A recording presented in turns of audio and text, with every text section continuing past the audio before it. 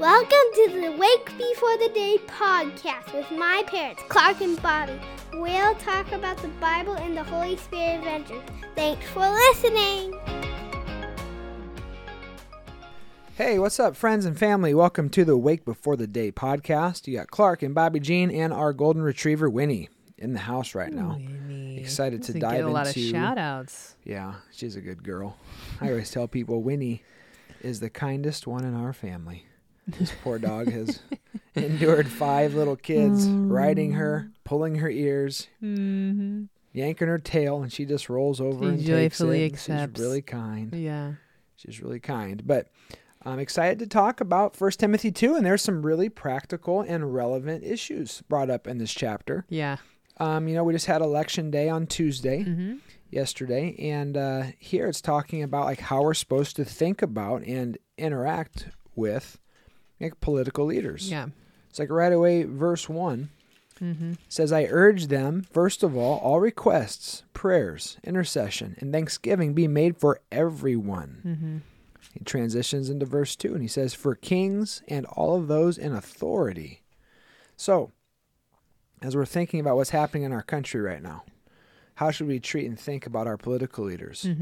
Both those whose policies you really appreciate, and those whose policies you think are wrong. I'm encouraging you to pray for them. It's not only going to bless them, it's going to bless you. It's going to be good for your heart. As we intercede and say, God, would you bless people of both sides here? Pray for them.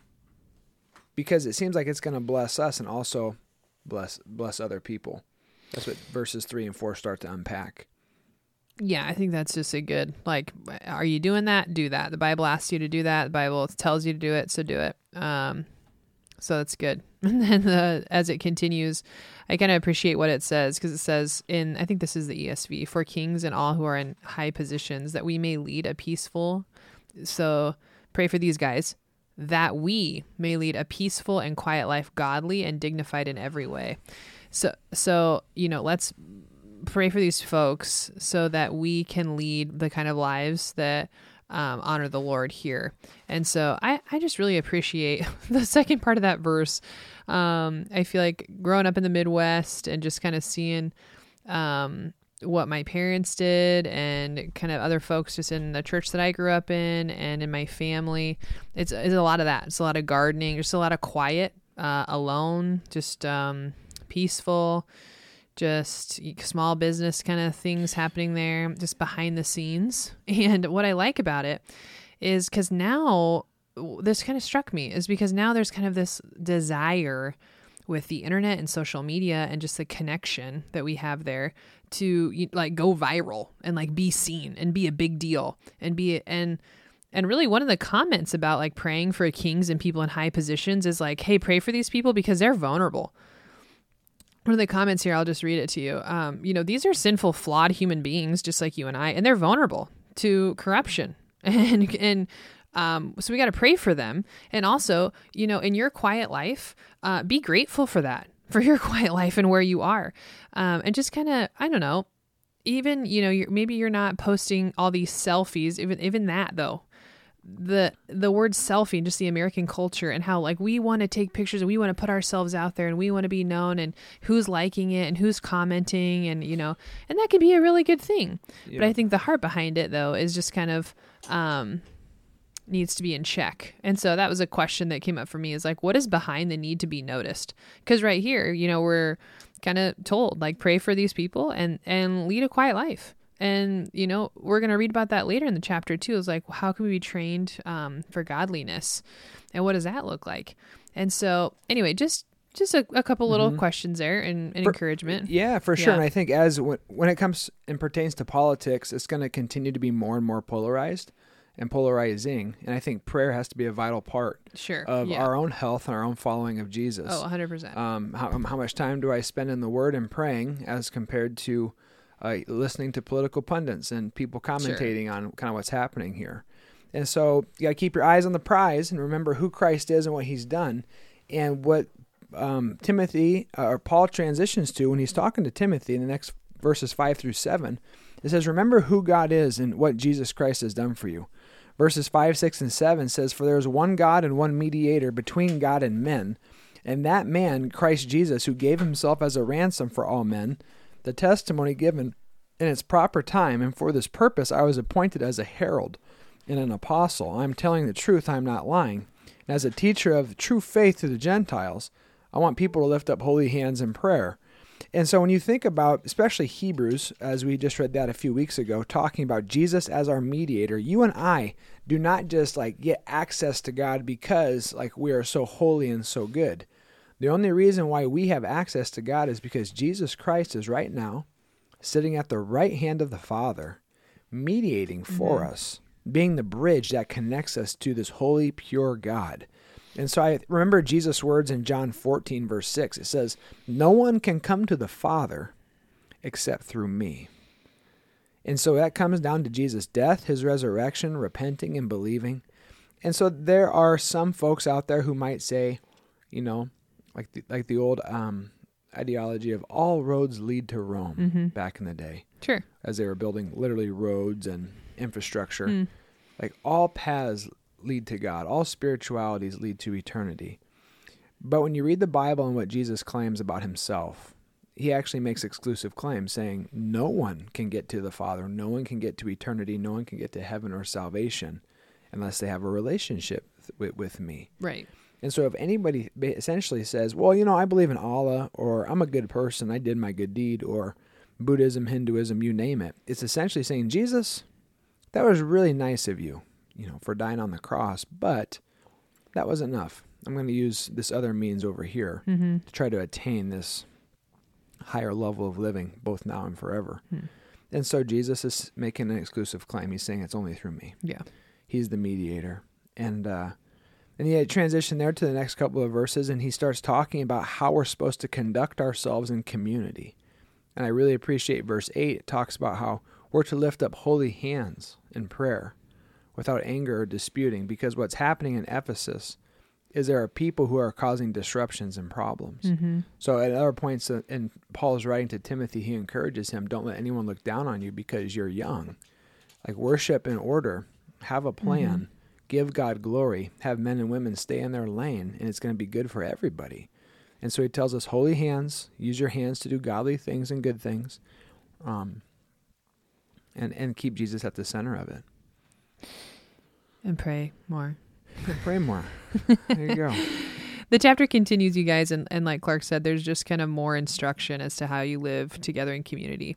And I'll just read it. Verse 9, 10, maybe we'll get to 11 here. "Likewise also, women should adorn themselves in respectable apparel, with modesty and self-control, not with braided hair, gold or pearls, or costly attire, but with what is proper for women who profess godliness with good works. Let a woman learn quietly, with all submissiveness." So I feel like this is just kind of a little background here. This is just a good thing for Paul to be noting, because if you think about the people in Ephesus and what was going on, I think we've talked about this before.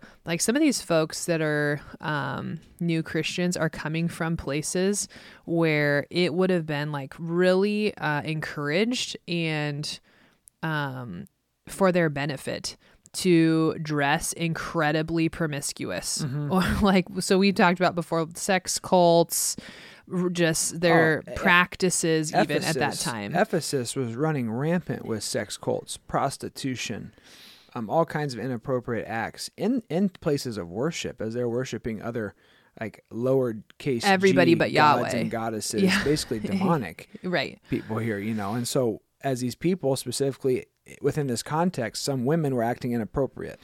And so Paul is telling Timothy, get everybody in line, because worship's becoming a huge distraction right now. Well, and specifically with what people are wearing, I think this is just a normal, hey, when you have people that don't know, then you have to tell them, because you don't know unless you know. And so that's what he's saying in verse 9. Tell women to dress modestly with decency and propriety. Basically means just dress appropriately, and we'll be okay. Right, because now we're worshiping Yahweh. We're going to be a set apart people now, kind of that Old Testament language too. And so now, we don't do what our old selves do. now that we're in Christ, we walk this way, and this is what we do. And so just really practical. For sure. Really, and so not a head scratcher. Yeah, when you look at verses 11 and 12, though, there are some startling statements in here. It says, a woman should learn in quietness and in full submission. He says, I don't permit a woman to teach or to have authority over a man. She must be silent. For Adam was formed first, then Eve. Adam was not the one deceived. It was the woman who was deceived and became a sinner. But women will be saved through childbearing if they continue in faith. So what are we supposed to do with this? Well, again, I'm saying look at the context of what's happening here.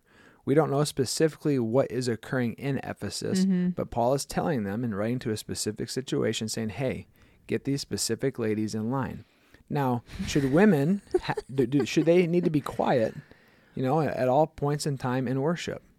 Absolutely not. Sure, yeah. Paul, he talks about this in other letters too that he writes to churches. Keep going. Yeah, 1 Corinthians 11:5, it talks about how there are women who are speaking and praying in church. Right. What Paul is again saying here within this context is, hey, people, worship graciously. Don't be a distraction. Now, what he is talking about here, though, is that there is a struggle for authority. Going back to the curse in Genesis 3, talking about how childbirth is going to be painful and man's going to have to till the ground and he's going to have to be sweating by his brow to make a living now. It talks about how the woman is going to be fighting for really control of the man, and at this point on within marriage, there is going to be a power struggle, and that's birthed in sin. It's not the only area of life or relationship where authority is now going to be questioned. If you think about the last half century for us as Americans, there's been a number of different levels and arenas of life to which authority has been questioned. I would say citizens don't have the same respect for government's authority. Students don't have the same respect for teachers' authority. Women don't have the same respect for men's authority. Children don't have the same respect for parental authority. Employees don't have the same respect for an employer's authority. People don't have the same respect for the police's authority. Christians no longer have the same respect for the church's authority. I feel like these are really obvious things in every arena of life. If you compare it 30, 40 years ago to where we're at today, like the challenge on authority has occurred, and the Bible has talked about this, saying, hey, this is going to happen, and it's going to happen specifically in this context between a man's relationship with a woman, between a husband and a wife. And so I believe the Bible calls us to have different roles. If you think about the Trinity, like God himself, our one God is three co-equal persons, but the Father has a different role than the Son. And the Son has a different role than the Holy Spirit. And yet they're working together in this beautiful unity. Co-equals, there's no subordination. The Son's not less than the Father. The Spirit's not less than the Father and the Son. But they're called to do different things. And so when you think about, man and a woman, husband and a wife, we're called to different roles. And Paul is calling that out here in the church. When Adam was given the mandate to create, or not to create, but to steward all of creation, he was the one who was to name the animals. God looked down and saw, it's not good that Adam's alone. And so he pulled, in many of our English translations, it says rib. But the picture of God wants to give you is he's pulled something from Adam's side. And it's from his side, a co-equal has been created to reign and rule as his helper. Again, the word helper is ezer, and it's not a term to be derogatory or less than. It's the same word that's used for God in the Psalms when Yahweh comes and helps Israel. So here you have this picture of a husband and a wife, the family unit, which is to procreate, fill the earth, subdue it, and take care of everything God's created as equals, but with different roles. So culture has rejected the idea of difference in role between male and female. And now it rejects any kind of difference between male and female. And now we're calling people persons and all other kinds of things, birthing persons, persons with periods or whatever. Like it's just what you see health people talking about. And it's like, time out. When you go back to Scripture, what happens here, look at verses 13 and 14 again. When Paul is talking to Timothy and saying, hey, here's why we have to stay in our lane and use the beautiful gifts God's given us, he goes back to the creation account. He goes, for Adam was formed first, then Eve. Adam was not the one deceived. it was the woman who was deceived and became a sinner. Now, at first sight, you're like, oh, time out. Eve's getting thrown under the bus. But when you read this within the context of all of 1 Timothy, and this within the context of the Bible, you see Eve is not the one who is blamed for the falling of humanity. It's actually Adam. Mm-hmm. God comes down on Adam because Adam had a different role than Eve did. So here's another way you can think about it. Both Adam and Eve sinned in the Garden of Eden, but Eve clearly sinned first, yet the Bible never blames Eve again for the fall of all of the human race. It blames Adam. Through one man's sin entered the world. Right. And again, then it turns to saying through one man, salvation is going to come, the second Adam, which is Jesus. So Adam's responsible because of the difference of authority. Adam had authority, Eve did not have, and therefore it was his responsibility, not Eve's. Adam failed in his responsibility in a far more significant way than Eve did. That's why God says, just as sin entered the world through one man, Adam, so salvation is going to come through the second, Jesus. As well as Eve was deceived, Adam was not deceived. Eve was tricked. But Adam sinned knowing exactly what he was doing when he rebelled. This means Adam's sin was worse. Eve's ability to be more readily deceived made her more dangerous in that place of authority. And it says in one commentary, Eve's reasoning faculty was at once overcome by the allegation of jealousy felt by God, an allegation plausible to a nature swayed by emotion rather than by reflection. Another way you could say it is it might be observed that women seemed to be more spiritually sensitive than men, but that cannot be true for good or evil. And what St. Paul then continues to emphasize here, emphasizing sex rather than the individual, is because the desires give the incident in this general application, especially in view of what follows.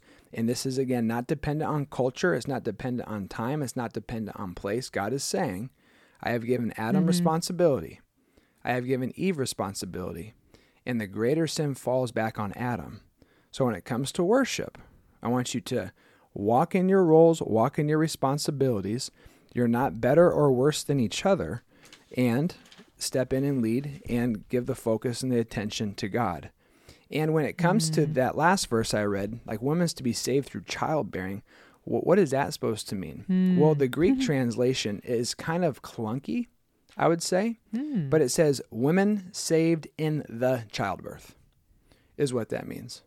So if we're thinking about this within the context of the Bible, we are indeed saved by a woman giving who gives birth to a child, that being Jesus. And so when I think about this within the context of the Bible, you're like, yeah, I guess we are saved through childbirth because Jesus came fully God and fully man. Yeah, from the womb of a virgin. Yeah, because again, I mentioned this maybe in a sermon or a podcast last week. The Bible talks about Jesus being the Son of God because he was conceived by the Holy Spirit. It also talks about him being the Son of Man as he fulfills the prophecy of Daniel, but also as that he comes from 50% human. He comes from the Virgin Mary. And so with that, he is fully God and yet fully man. And we're saved. And so that last couple of words there, it says, if we continue in faith and love and holiness and propriety, which is again talking about appropriateness, then we're going to continue to grow in our worship of God. And as you transition to chapter 3, which you'll read tomorrow, it breaks it down even more, talking about elders and deacons and overseers and how the church is supposed to be structured. Wow. Yeah, sorry, I'm going to take a breath right now. Mind. That was loaded, you guys. Be real with me right now. What? Was that helpful? Do you have any questions? Did I muddle that? What are you thinking right now? Yeah, I feel like that is helpful. And so even right now, you guys, hey, I'm a woman. Some of you guys might be listening to this and you're men. And so what we're saying, I just really appreciate as we broke it down, saying like, this is not like an worth or value kind of issue. This is about order, because we know that God, he doesn't, deal in chaos. God's a God of order. And so he's saying, hey, how can the church reflect that? That's what Paul's kind of charging Timothy with. And so there's an issue with Ephesus, and we need to bring some order. We need submission. And that word just gets so tarnished in our culture today. And so that word it does not mean inferior. and I know right now we're focusing on 1 Timothy, but you guys, Paul applies this concept of submission all over some of his letters to the early churches. And so I'm just going to reference some of them right now. He applies this concept to wives, husbands, in Ephesians, Colossians, Titus, 1 Corinthians. He applies it to children in Ephesians, to slaves, prophets, to Christians in Romans, Titus, and 1 Corinthians again, to the church in Ephesians, and then even to Christ himself in 1 Corinthians 15, about how he must submit. And here's the thing. It's not a bad thing. It's actually a wonderful thing. And we have talked about this so many times on the podcast. We can't give it due diligence, just what that word means, but even in relationship to husband, wife, and now church, we really can't. Like people, we've talked about this so many times. Other people talk about this so many times. But yeah, I thought it was really helpful what you said. And so thank you for listening, you guys. And I'm just grateful too for kind of the charge at the end too, just to continue in faith, love, holiness, and with self-control. Continue stuck out to me there. And then like Clark said, obviously there's more that Paul's going to give Timothy for just basic practical things. Hey, this is how you run a church. This is what, how we do it. This is what it looks like. So it's good stuff. Awesome. Well, hey, thanks for listening today. We hope and pray that you enjoy your Wednesday, and we will be back with you on Friday. So God bless you. Have a great week.